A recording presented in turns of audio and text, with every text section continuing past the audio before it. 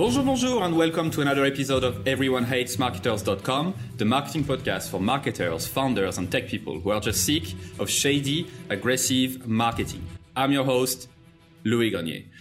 My guest today is quite a character. I discovered him through one of you who recommended me to my guest today, and he's been writing a weekly column on branding for Marketing Week for over a decade, and so you might know him from this. And I've read a few of his articles that are cynical, funny, smart, teach you a lot of stuff around marketing. So I couldn't wait to have Mark Ritson on the show. Mark, welcome aboard. Bonjour, Louis. I should say bonsoir. I'm down in Australia, so it's evening down here. Yeah, thank you for making the time in the evening. I appreciate it.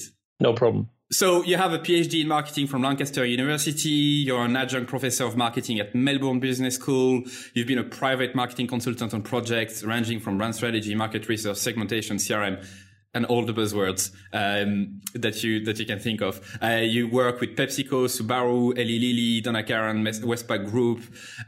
For 13 years, you served in-house as an in-house professor for LVMH, which is the world's largest luxury group.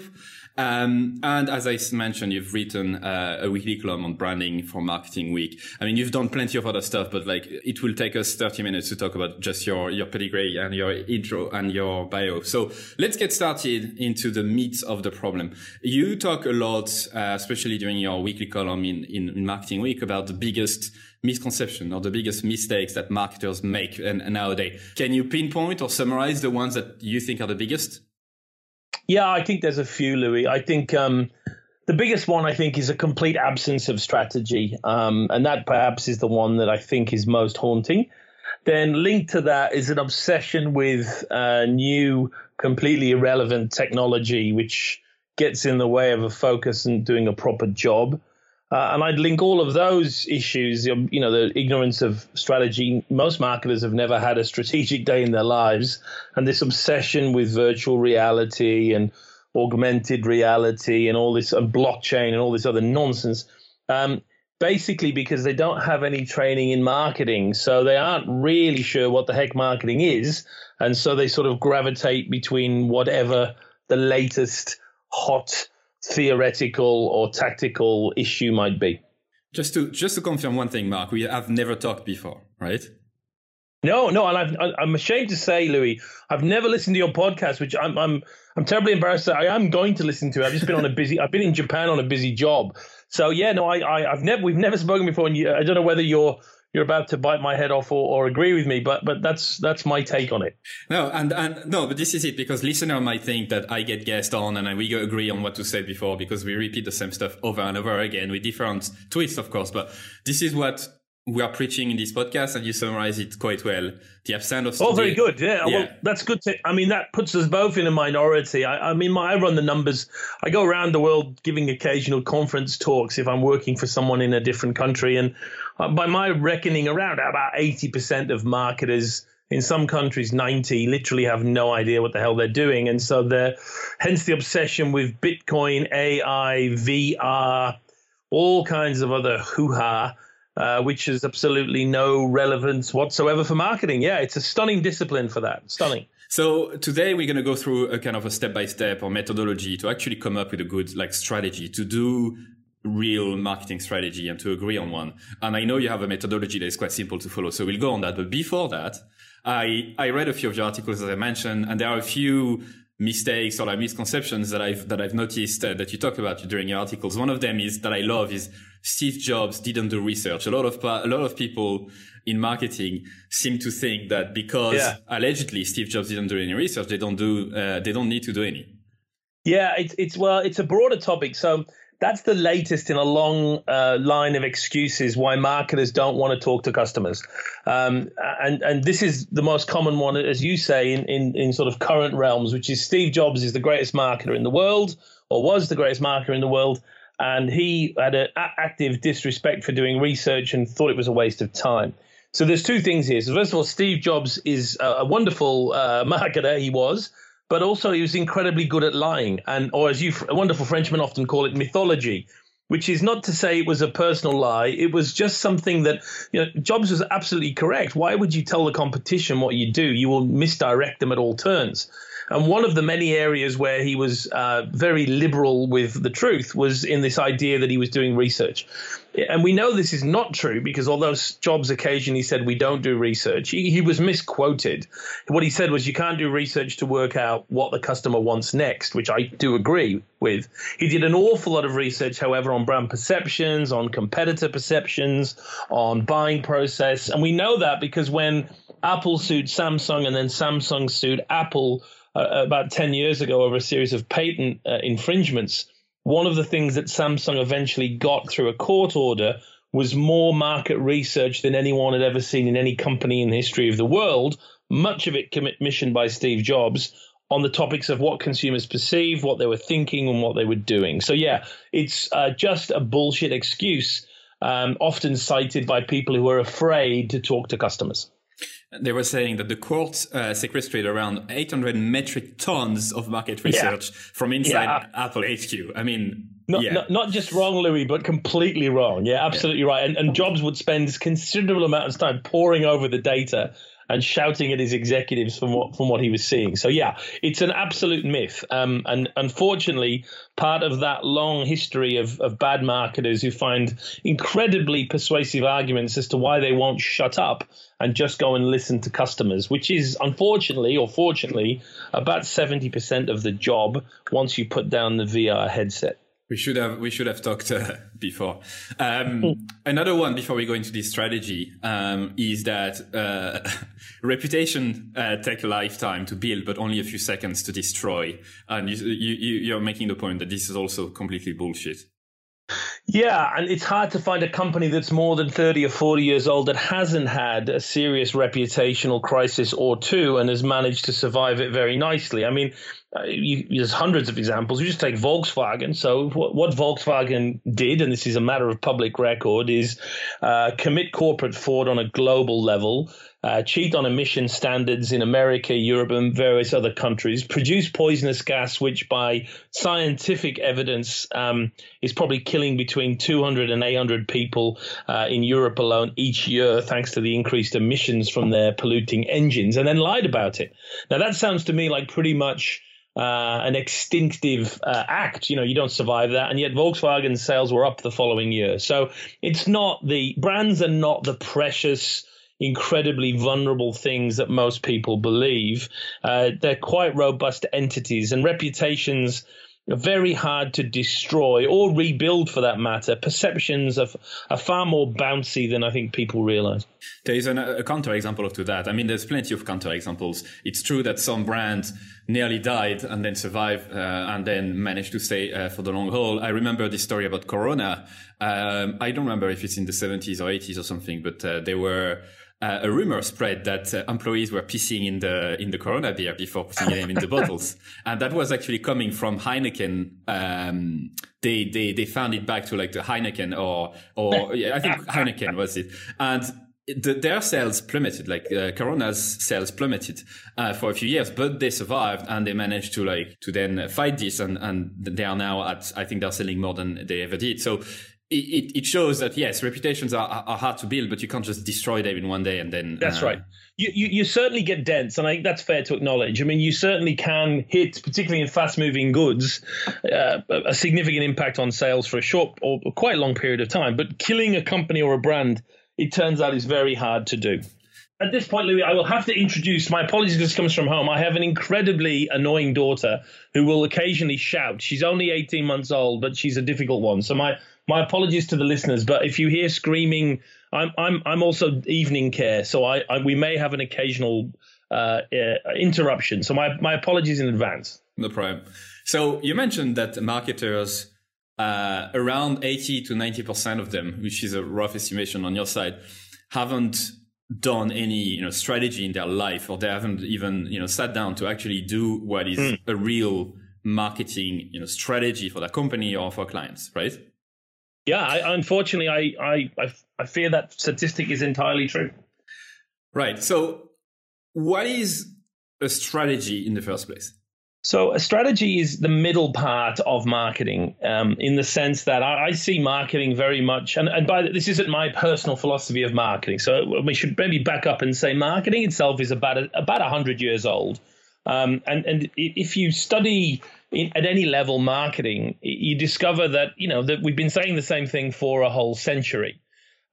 Strategy is the middle part. So if you imagine that the starting point for marketing each year or when you take over a new job is diagnosis, is understanding the market, building a segmentation. Strategy then becomes the choices that you make about what you will, and actually more importantly, what you won't do, having then understood and diagnosed the market. And in my world, I mean, and this is how I do it, and I wouldn't say this is always the only way to do it, but in my world with brands, I would say that comes down to answering three questions well.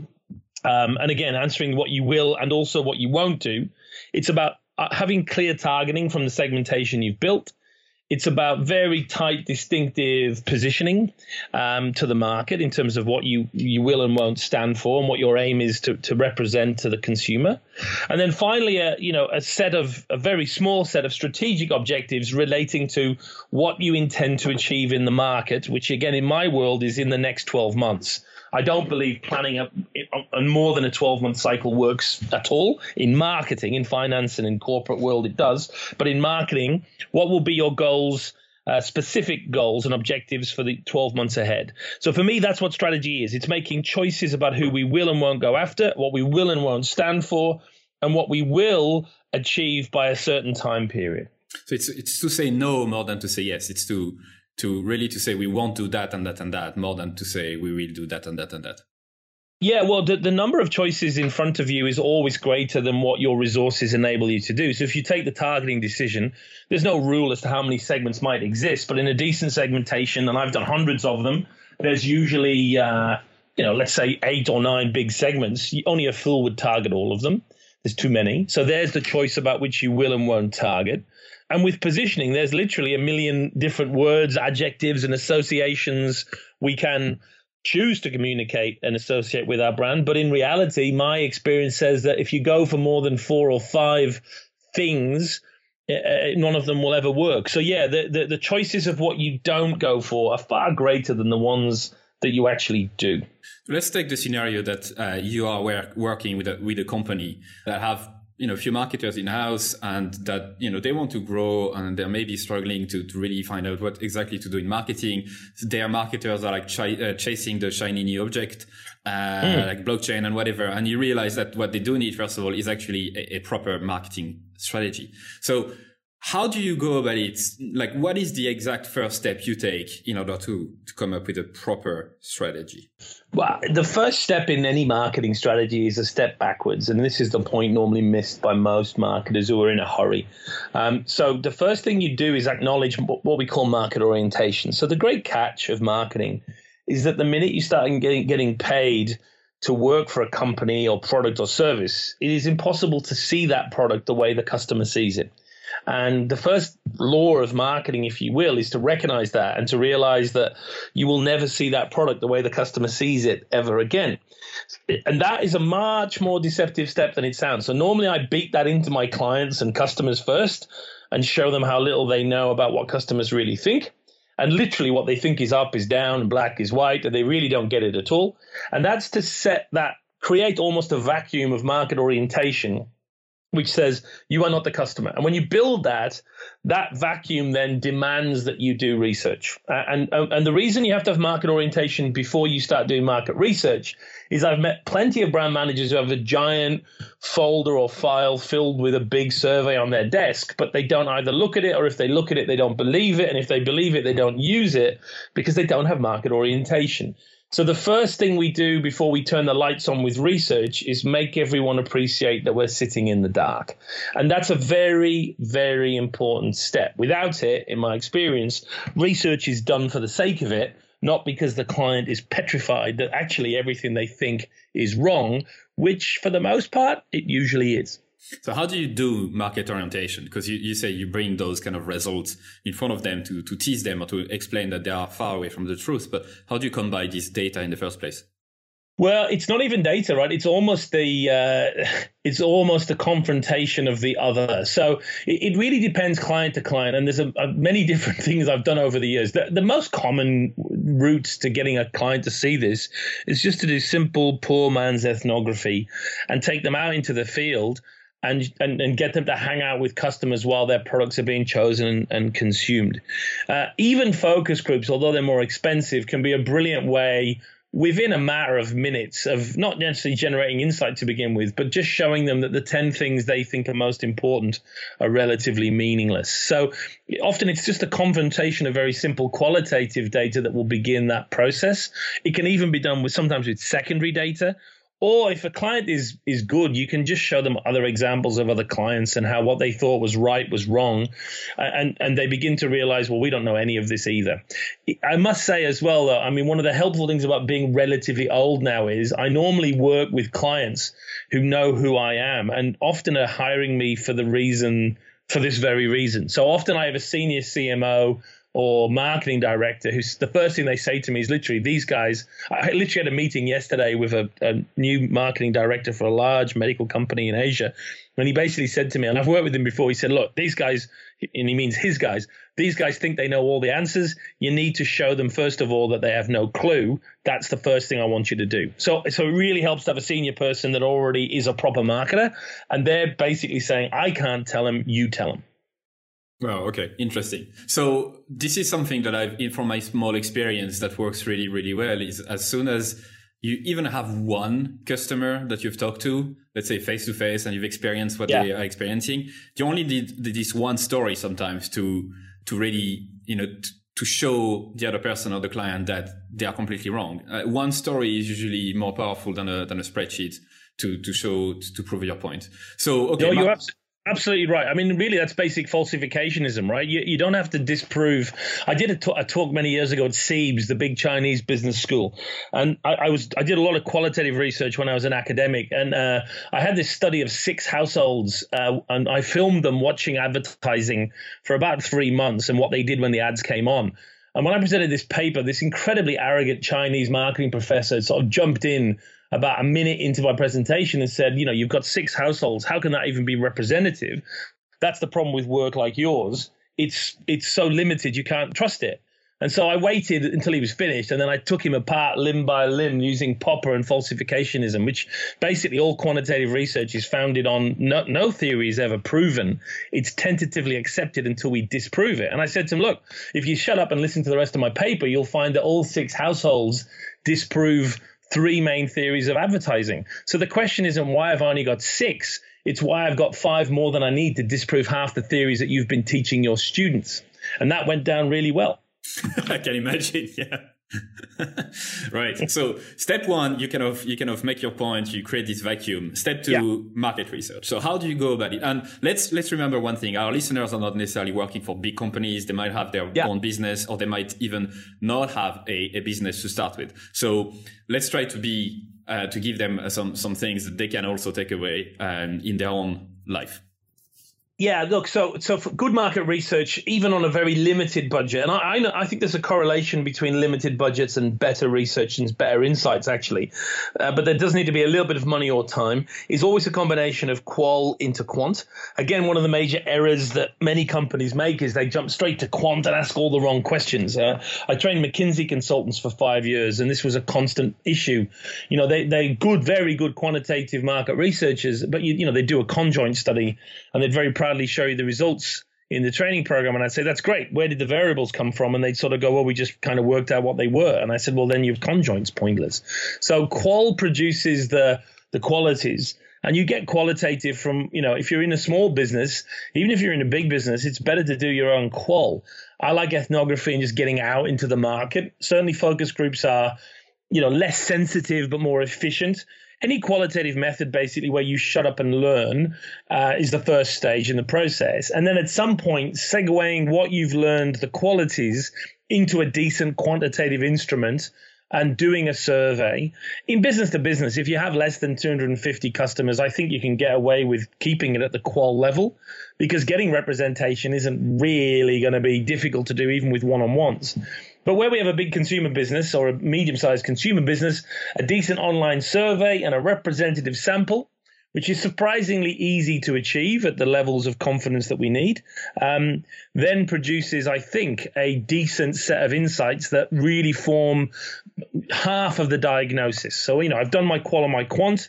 I see that really as, the nice combination. And again, it doesn't have to be fancy. I trained a lot of marketers around the world, and I'd say the best options usually are a bit of ethnography in the market, watching the customer, listening and talking, into a representative survey, nothing fancy, done yourself on SurveyMonkey, analyzed properly, and then a bit of qual at the end, maybe to interrogate some of the apparent segments that come out. So, yeah, look, for me, market orientation stage one, leading to a good bit of, for me, market research is a dirty business. It doesn't have to be perfect.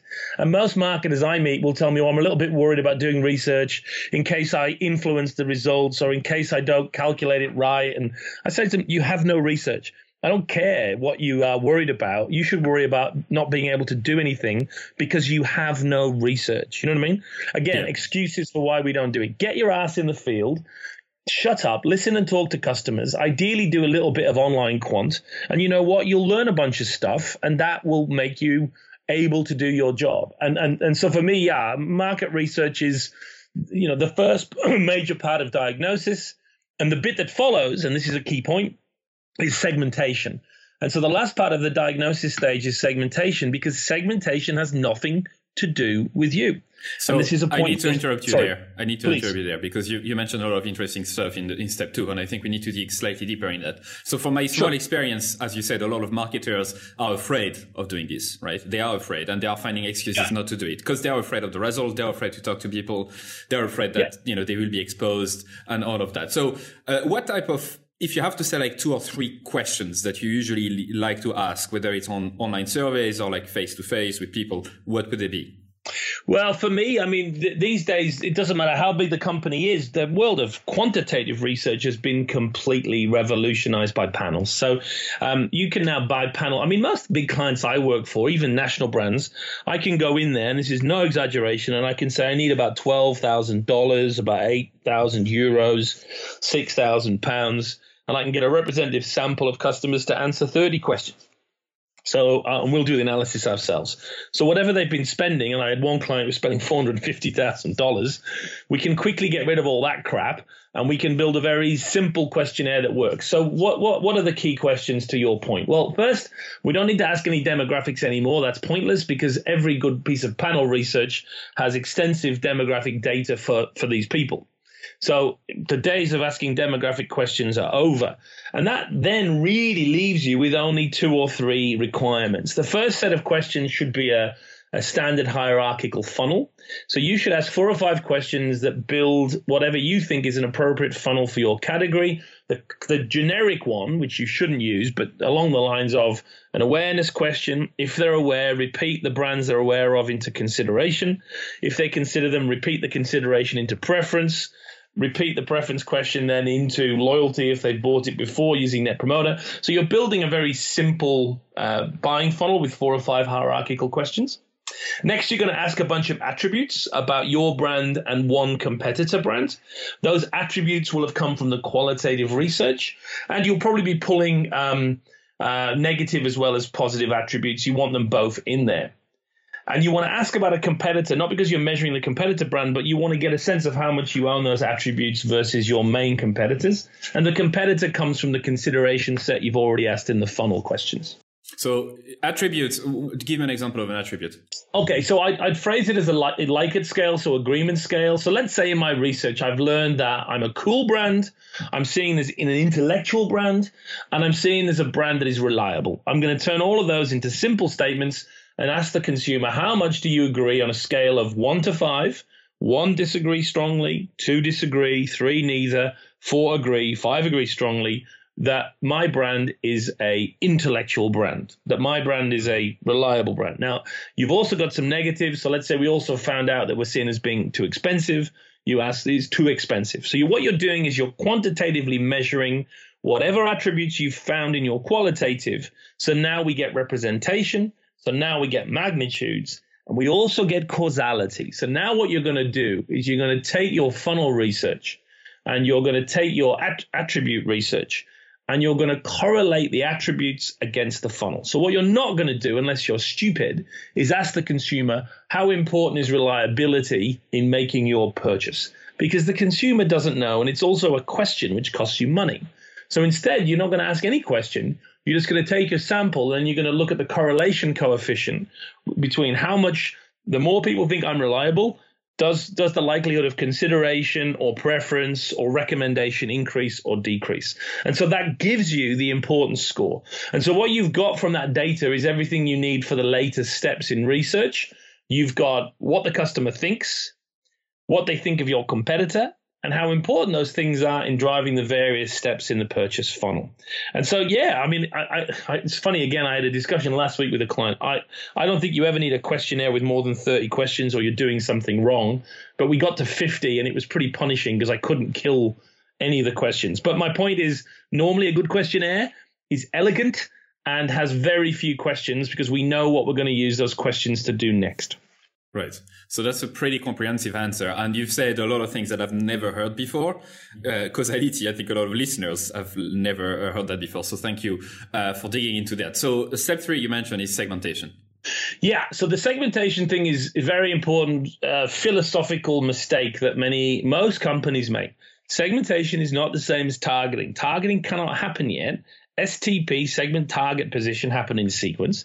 Segmentation has nothing to do with the company or brand. We call it market segmentation because it's about the market. And if your competitor was as smart as you and by chance had the same data as you, they could, in theory, produce exactly the same segmentation because they're looking at the same market. And so that's a key point here. Segmentation is part of diagnosis. It's about mapping the mountain, not climbing the mountain, just mapping the mountain. The climbing will come later. And most companies go wrong because they've already got a target segment before they finish their segmentation. So they've already decided how they're going to climb the mountain, and they haven't fully understood the mountain yet. And this is important because segmentation teaches us what to do next and really reaches out its hand and will show you where to go. And so that segmentation point is building a decent, complex, but ultimately revealing picture of the whole market. So everyone in the market should be in there. That could possibly be in the market, and a decent segmentation. Obviously, you're going to be in one segment or a different segment, but also a good segmentation should end with a couple of things. It should have a good name to describe the behavior inside the segment. It should have the proportion or the size of the market, in millions or hundreds of thousands. So how many people are there? It should have a dollar value for the total value if all of those people consumed your product. And finally, it should have your current market share of that segment. And if you can show the market segments in that way, it intuitively then leads to very clear and elemental targeting next. Okay. And how do you combine this data around market share and all of that? Well, you've got to run some estimates. But if you've done your quantitative research on a representative sample, you can take and again, just to pause there, representative samples are something, again, most people don't understand. I have a PhD in marketing, so let me quickly tell you how to calculate a representative sample. Go to Google and type in survey sample calculator, enter the population of they teach classes on this like for 9 weeks in business school because they have nothing else to teach the students, right? Go to Google, survey sample calculator. Well, if you're going after, I don't know, French engineers, and there's 1 million French engineers, that's the population, and you put that in, your confidence level should be 95%. All that means is if I do this 95 times out of 100, I get the same result. And your confidence interval should be 5%. That means roughly the same as plus or minus 5. You can change those, but that's kind of the standard that we would expect. And so when you put that data in, if you're going after 1 million French engineers, you're probably going to discover you need about, I'm guessing here, maybe a sample of 300. And you can then if you take your 300 and multiply it out to make it into 1 million, those sizes that you captured in your segmentation will be pretty much analogous to the total market. Right. And I really thought that you were like showing off with your PhD and then saying this very smart answer. So well done. I was expecting something different. Right. So with a sample of around 300 people, you can be almost, certain that, you can draw the full market. You can make assumptions around the full market and really start to do some proper, segmentation. Right. So that's step 3. What is then step 4?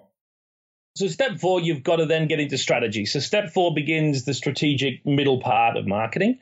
So here we're making the first choice, which is targeting. Where do I want to go and where do I not want to go? There's a tremendous movement in marketing, thanks to Byron Sharp and Ehrenberg Bass, to target everyone. There's a case for that in low involvement categories sometimes, but by and large, it's overstated. You don't have unlimited resources most of the time. And so I prefer to target one segment only if it's big enough and go after it pretty much with all my resources. But, it's a matter of strategy at this point. How good is your sales force? How many dollars do you have? Which segments look attractive? But, my point is one target segment makes life a lot easier. Every time you add a second one, by definition, they're different markets now. You're going to have to do things differently.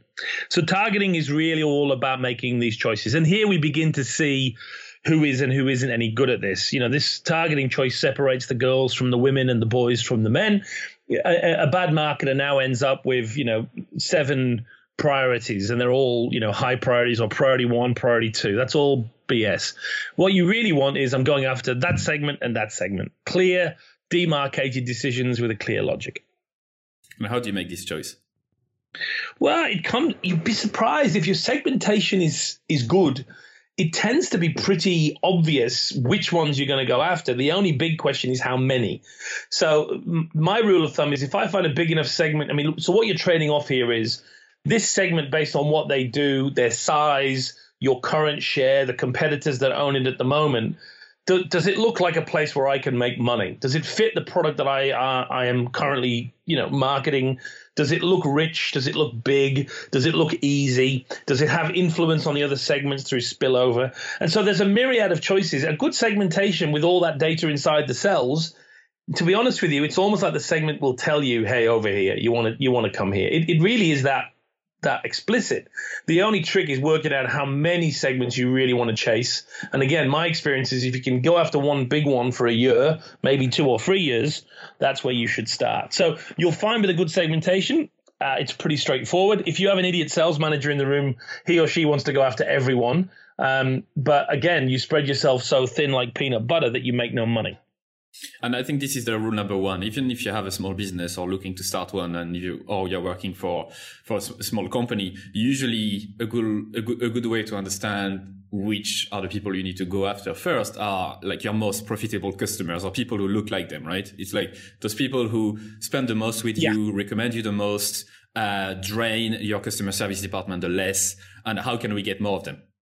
You got it. One of the great joys of Facebook among its many perils is lookalike targeting is fundamentally that. You've got to be happy with a customer, not only because they've paid you some money, but because they've found you and they've come through you versus all these competitors and they have a reason for picking you and hopefully they're happy. And as you say, this is much more important than the sale. There are many more of them out there. And so absolutely right. You really want to use the existing customers to help you target future customers. And that's a dirty, simple, brilliant secret that's missed by most marketing people. Yeah, I agree. Right. So you have that, you have your segmentation, you know which one you want to go after. And as you said, it's a matter of choice. It's about saying no 90% of the time, 95% of the time, and picking those 5%, the people that you want to go after. What's the step after that? So now we can do positioning properly. You can't position to everyone. Again, if you look at the Ehrenberg Bass stuff, it's all about targeting everyone. And also they don't believe in differentiation, but that's because they've targeted everyone and you can't be all things to all people. When you've targeted a segment and you've really carved them out, they want certain things, and it's much easier then to link, hopefully, your brand or product to those things. And so a clear segment gives you a clear line of sight into what this segment wants and how they buy. Another great point that is often missed is I think most marketers grasp that in a segment, by definition, their behaviors and needs are different. So is the competitive set. So when you do proper segmentation, you discover that there aren't 8 different competitors in the market. There's 1 or 2, usually 1, that owns that particular segment. And that, by definition, is who we're positioning against. So positioning becomes much easier now because we've got a much tighter cluster of people who want the same stuff and a very clear competitor who's currently the person we have to knock down. And so now you're crafting a positioning statement. And I don't care, what you call this, brand purpose, brand values. My rule is brand DNA, I don't care. As long as it's tight, less than 5 attributes, ideally way less than 5, And I just like words or phrases. I don't think it has to be wordsmithed into a slogan at this point. This is the core DNA. And the positioning must pass only 3 tests. It must be what the target customer wants. It must be what we can deliver, better than or different from the competitors in that segment, and we will make a lot of money. And in my experience as a consultant, we always have. And this is the key. I think this is why your advice is so gold, is that the more targeted you are, the smarter you are in your positioning and the way you talk to people, the easier it gets to really pick what you're going to say. Because as you said, it just becomes obvious at a certain point that those people share the same attributes and they want the same thing. And they all use either you or a direct competitor. And it just gets easier from there. You know where they hang out. You know who influenced them. You know which channels you should use. It just gets easier. And I really wish that if marketers were doing this exercise, I think they would see the value that it has. You got it. It's absolutely right, Louis. I mean, the analogy I use is it's like going downhill in a good way, right? Once you've got a decent target segment, the bike just takes off and you just keep, you get your own velocity, and it's almost like the plan starts to write itself. That's when you know you've got it right. God has been kind, giving you a nice, easy segment. You can't not make money from this point onwards. I mean, that sounds strange, but that's my experience in many, not all, but in many cases. So it's a shame that a lot of marketers are like really focusing on the shiny new object instead of doing this exercise, because it doesn't sound like it sounds like a bit of work. Obviously, you have to spend the time, but it sounds also like a very, very worthwhile exercise and something that makes you then, as the marketer, very, very valuable, because you're the one who understands the market and people better than anyone else in your company or in your agency. Yeah, I don't want to encourage all your listeners to start actually doing marketing. We're not curing cancer here. It's much better for me if most of them continue to do VR and AI and Bitcoin, so I can keep making tons of money for my clients. So let's not get carried away here. Yeah, that's right. No, let's keep it for ourselves a little bit more. Right. Yeah. And then the last step is usually the objective, right? Like what are you trying to achieve at the end of the day, so that you know. Yeah. Where to go. You got it. So the last part of strategy is exactly that. So I've got a target segment, I've got a clear position to the segment, and then I can go back to my funnel, have a look at, where are the blockages. And what I'm trying to do is work out 1, 2 clear, smart objectives which relate back to that funnel. So that's what objectives look like. And they have to be smart. So they, again, A.G. Lafley, the old boss of Procter & Gamble, was brilliant on this. He wrote a book called Game Changer, and then another one called How Strategy Works. And in both books, he makes the same arguments, which is, most companies have 12 objectives, and they're not really objectives because they have no real, date or means of delivery. And there's 12 of them. And he says they're not objectives, they're dreams that won't come true. And he's so right. So I push my clients, I like, 1, 2, at a real squeeze, 3 objectives. Because again, each one demands resources and time and effort. So, the analogy I use is, moving boulders, big, heavy boulders from one field to another. There'll be other years and there'll be other objectives. But if we try and move too many boulders in one year, we'll move none. So what's the main one that you want to focus on this year? Let's move that. And then we'll go back and move others in future years. And so, a good objective is, I'm working with a beauty brand at the moment, increase preference from hand cream among the, studious Asian segment from 12% to 19% by December 2018. And that's the objective that we've said will drive the most money for this particular brand team. They've got all their marketing bonuses hinged on it. We will remeasure it in December, and we will see if they've achieved it or not. So it's a very clear and explicit process. Right, let's move on from this exercise. Thank you so much for spending the time to go through it step by step. And hopefully not that many marketers will listen to this episode so that you won't be out of a job.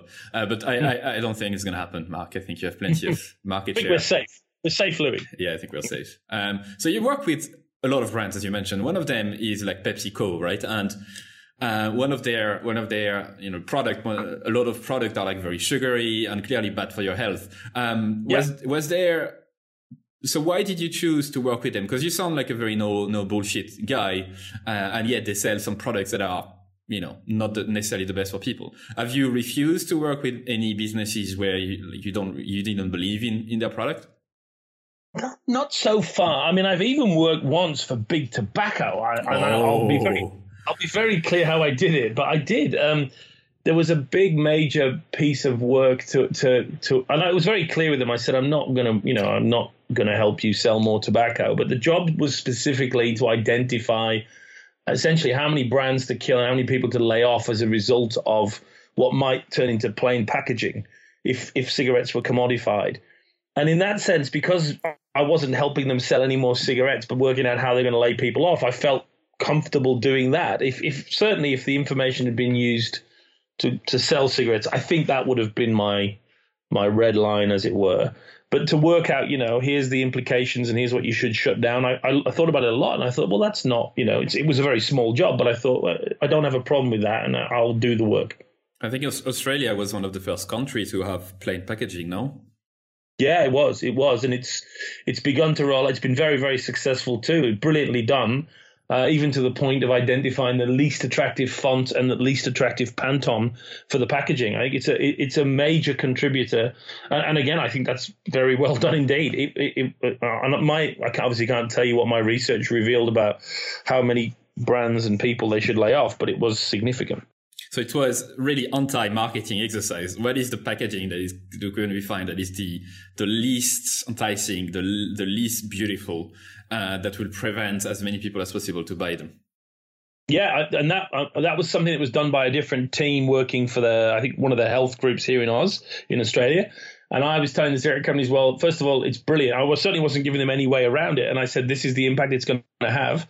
So this is what you should do and how you should close things down. That was my contribution. So I don't normally do that kind of work, but my point is I've worked for luxury brands, and as you say, I've worked for companies selling, soft drinks. I feel comfortable within the premise that, you give customers what they want and then they make their decisions. I think if they were making outlandish claims or claims that were untrue, there would be a different story. I don't think capitalism is bad. I don't think it's the best thing in the world for people or society, but it's a lot better than most of the other stuff we've got, and may have some positive impacts. So yeah, ethically, I think as long as I don't find myself doing something which involves causing direct hurt to people or animals, I think I would be comfortable with most jobs. I have been so far. Right.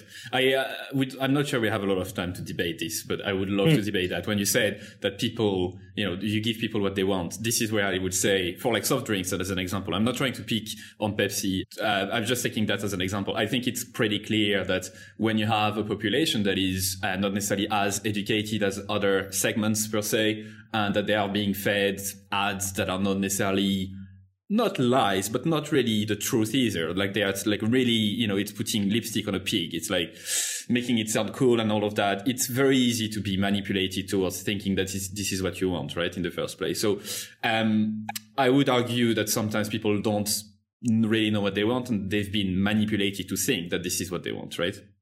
But there's an old argument here, Louis. So this is obviously affecting you quite badly and making you buy things that are bad for you, right? Yeah, I mean, not necessarily me, but I'm thinking for people who are... No. You see, there's your problem right there. You can't be arguing that there are some less intelligent, less switched on people who suffer from marketing, but you yourself are immune to it. No, if you ask the average English Frenchman or American, if you ask them, do you think advertising is bad because it influences people and makes them do bad things? They say, yes, 100% yes. And you say, does that do that to you then? And they go, no, not to me. Oh, it does. So it does. Let me finish. Yes, it does. And I probably didn't answer the question well, but it does. And I do sometimes do it on purpose, like looking at ads and really thinking, whether I've been influenced to buy. And yeah, I've been influenced to buy many, many things because of ads throughout the years, right? But I guess the point is that those ads, like people don't realize that they are influenced by ads that much and by marketing and advertising that much, right? I don't know. I mean, I think at the end of the day, we've given marketing too much. We've given marketing too much credit for being too strong, when in reality it's quite weak. And at the end of the day, I think consumers are smarter than we think. But as you say, it's a very old, very long debate to which there is no correct answer. Yeah. And I didn't mean to imply that some like dumb people are more inclined to buy, Pepsi stuff. I was just trying to make a simple example. But yes, everybody, I think, are influenced somehow by brands and ads, or else they wouldn't do it, right? Yeah. No, there's definitely an impact, but, not as strong as I think, many would. I always say, the way they describe marketers in much of the press, I'm like, have you ever met any of these guys? They can't find their ass with either hand. They're not, they're not, genius manipulators of opinion. They literally have no clue what they're doing. There's a real disjuncture between the marketer we've been describing for the first 40 minutes and the one that somehow is manipulating people to do what they want. Most of them have no clue what they're doing with their money, right? I mean, that's the reality. So they couldn't find their ass with both hands. This is what you said? This is a scientific term. Yeah, it's a scientific term. I love it. Never heard that before. That's pretty good. What is the biggest marketing fuck up in your career? Oh, there's a few to go for. What would I say? I think probably Ericsson. I worked with this really great team in Sweden on some branding for Ericsson, and this is a long time ago. And I really had no clue what I was doing, and it's my fault, not their fault, because I was the consultant at the time. And we just did all this branding stuff that I've since learned is basically pointless, and I led them down the garden path. So we had 7 slides to describe the brand essence, and we didn't engage anyone in the process. We just sort of launched it on a stage, and we had innovation and integrity and all that crap in the positioning. So I think that's the worst I've ever done. And so the reason why it didn't work is because you came up with too many attributes? Oh, there's about 300 reasons why it didn't work, and all of them were reasons I should have known because I was meant to be a consultant. But yeah, too many attributes, the same attribute. Everyone uses integrity, innovation, trusted partner if you don't know what you're doing. They're signals that you're an idiot. So I was an idiot, I'm happy to admit. And then we didn't engage anyone around the work. We just surprised them on stage with a rhomboid and a triangle and a circle with trusted partner in the middle. I mean, it was pretty bad. Bad. That sounds awful. Did you get fired or did you lose the clients because of it? Yeah, pretty much. I mean, in the end, it just didn't work, or I didn't get any traction. We felt pretty good about it at the time, but it didn't work. And quite correctly, Ericsson didn't use me again. And I think that was a choice that, 20 years later or 15 years later, I would have encouraged them to make. Well, I appreciate your candor and sharing that with us. What do you think marketers should learn today that will help them in the next 10 years, 20 years, or even 50 years? The same stuff. Most marketers have no training. They should go and learn marketing. It's very simple. We're 100 years old. They need to learn how to do research, segmentation, targeting, positioning, pricing, integrated marketing, distribution, omnichannel distribution, product development, a little bit of brand tracking, a little bit of brand management, and they'd be in very good shape. But most of them won't do that because they think all old marketing is dead and all new marketing requires something new. So, it's I'd say the next 10 years, if you really wanted to be successful, you just need to be trained well, not to be tactical, but to be strategic, and you'll be fine. Where does one get trained in marketing? Well, it's tricky. I can't defend many of the ways. I mean, the American business schools were the place where I went to learn my art, and I certainly don't regret it. But that was back in the early 1990s. I despair on the quality of marketing professors at business schools in general. There are, of course, some notable exceptions, but marketing is increasingly taught in business school by people that have never done marketing. So how can they be any good at teaching it? So for me, I guess I'd say at a good company. It used to be Unilever and P&G. They train you up well. They still do, but they're a declining force. I think, again, Google and Facebook will be the place I would go to learn my art now, because on top of all the tech stuff, they really are pretty good classical marketers, it turns out. So that's probably the place I'd go. I should plug the fact that I run a mini MBA in marketing based on the course that I taught the marketing core course at London Business School, at MIT in America, a couple of other business schools. And I've turned that, now that I don't teach it anymore at business school, I've turned it into an online course that takes about 12 weeks. And that we run about 2 or 3 times a year through Marketing Week. And we've done about 2,500 people through it, marketers so far, that want the MBA quality training but can't do 2 years at a top MBA school. It costs about £1,000, which is very cheap, I think, very well priced. And so far, our Net Promoter Score from the 2,200 people who have done it is about plus 75, which is pretty good and is indicative of how good a program it is. So I'd plug that program as being very good. But yeah, I think a good company that can train, if you're under 30, go to a top company that can teach you marketing. Right, and NPS score is Net Promoter Score, right? And it's the question: how likely are you to recommend this product to a friend or a colleague?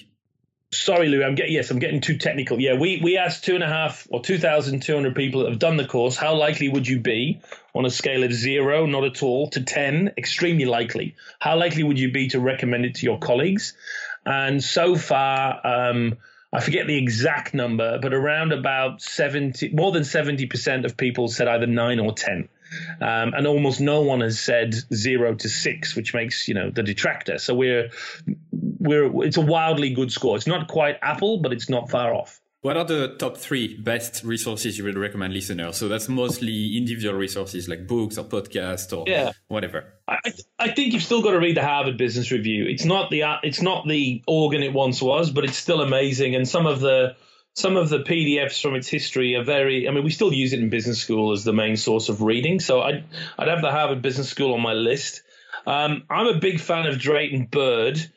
Spelt Bird as in B-I-R-D. Drayton was he's still alive. He must be in his 80s. He might be 90. Drayton Bird, if you Google him, is a good website, which I think has pretty much a lot of great thinking. And he was one of David Ogilvy's best hires. He worked for David Ogilvy for many years. So I think he offers a link back to very good marketing theory. So I'd have him on my list. And then last, I would suggest...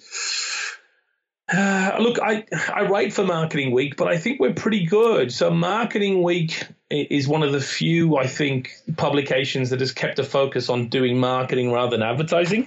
So Marketing, and it's free. We're a free magazine with a lot of good analysis. It's UK based, but my column appears there, and so does certain other people's. I think it's really good. So yeah, Marketing Week it's worth a look each week, I think. So Mark, you've been an absolute pleasure, and I really mean it. Today, you've taught me a few things, and I know that listeners will learn a lot from you as well. And thanks also for your no bullshit way of talking about marketing, which I really appreciate, because I try to do the same in my own way. Where can listeners connect with you and learn more from you? Look, the best way is just either LinkedIn or Twitter. I'm easy to find, RITSON. I'm happy to link in with anyone on LinkedIn, and on Twitter I publish my articles. I write for The Australian here in Australia and Marketing Week in the UK. So I publish all my stuff there. So if you follow me on Twitter or LinkedIn, you'll get access to my stuff on a regular basis. I think your daughter, is it your daughter you mentioned at the start? Yeah, she's been too good. I introduced her because I figured Roxanne would start shouting, but she's probably out in the garden abusing the dogs, which is probably what I should go and do now. All right. Well, once again, Mark, thank you so much. Thanks, Louis.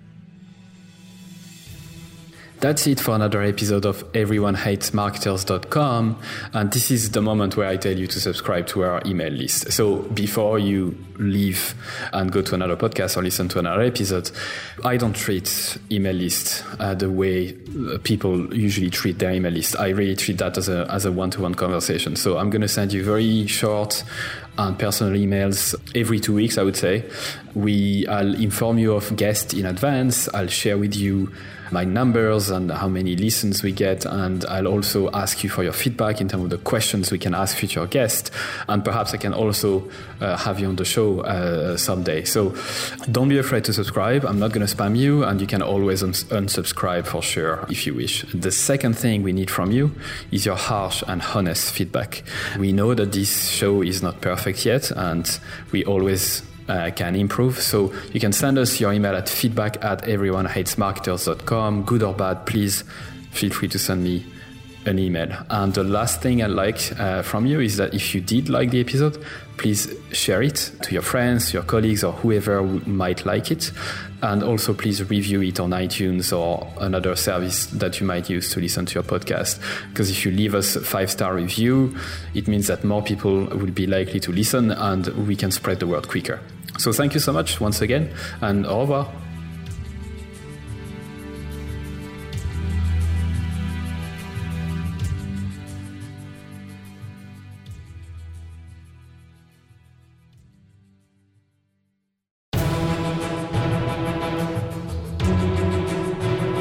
And that's it for another episode of EveryoneHatesMarketers.com. Thank you so much for listening. I'm super grateful. I'd love for you to consider subscribing to my daily newsletter, Monday to Friday, called Stand the Fuck Out Daily. I send very short, hopefully interesting, surprising, shocking, entertaining content to help you stand the fuck out. It's at EveryoneHatesMarketers.com. You can subscribe for free and obviously unsubscribe whenever you want. I'm just going to read a couple of emails that I got recently as a reply.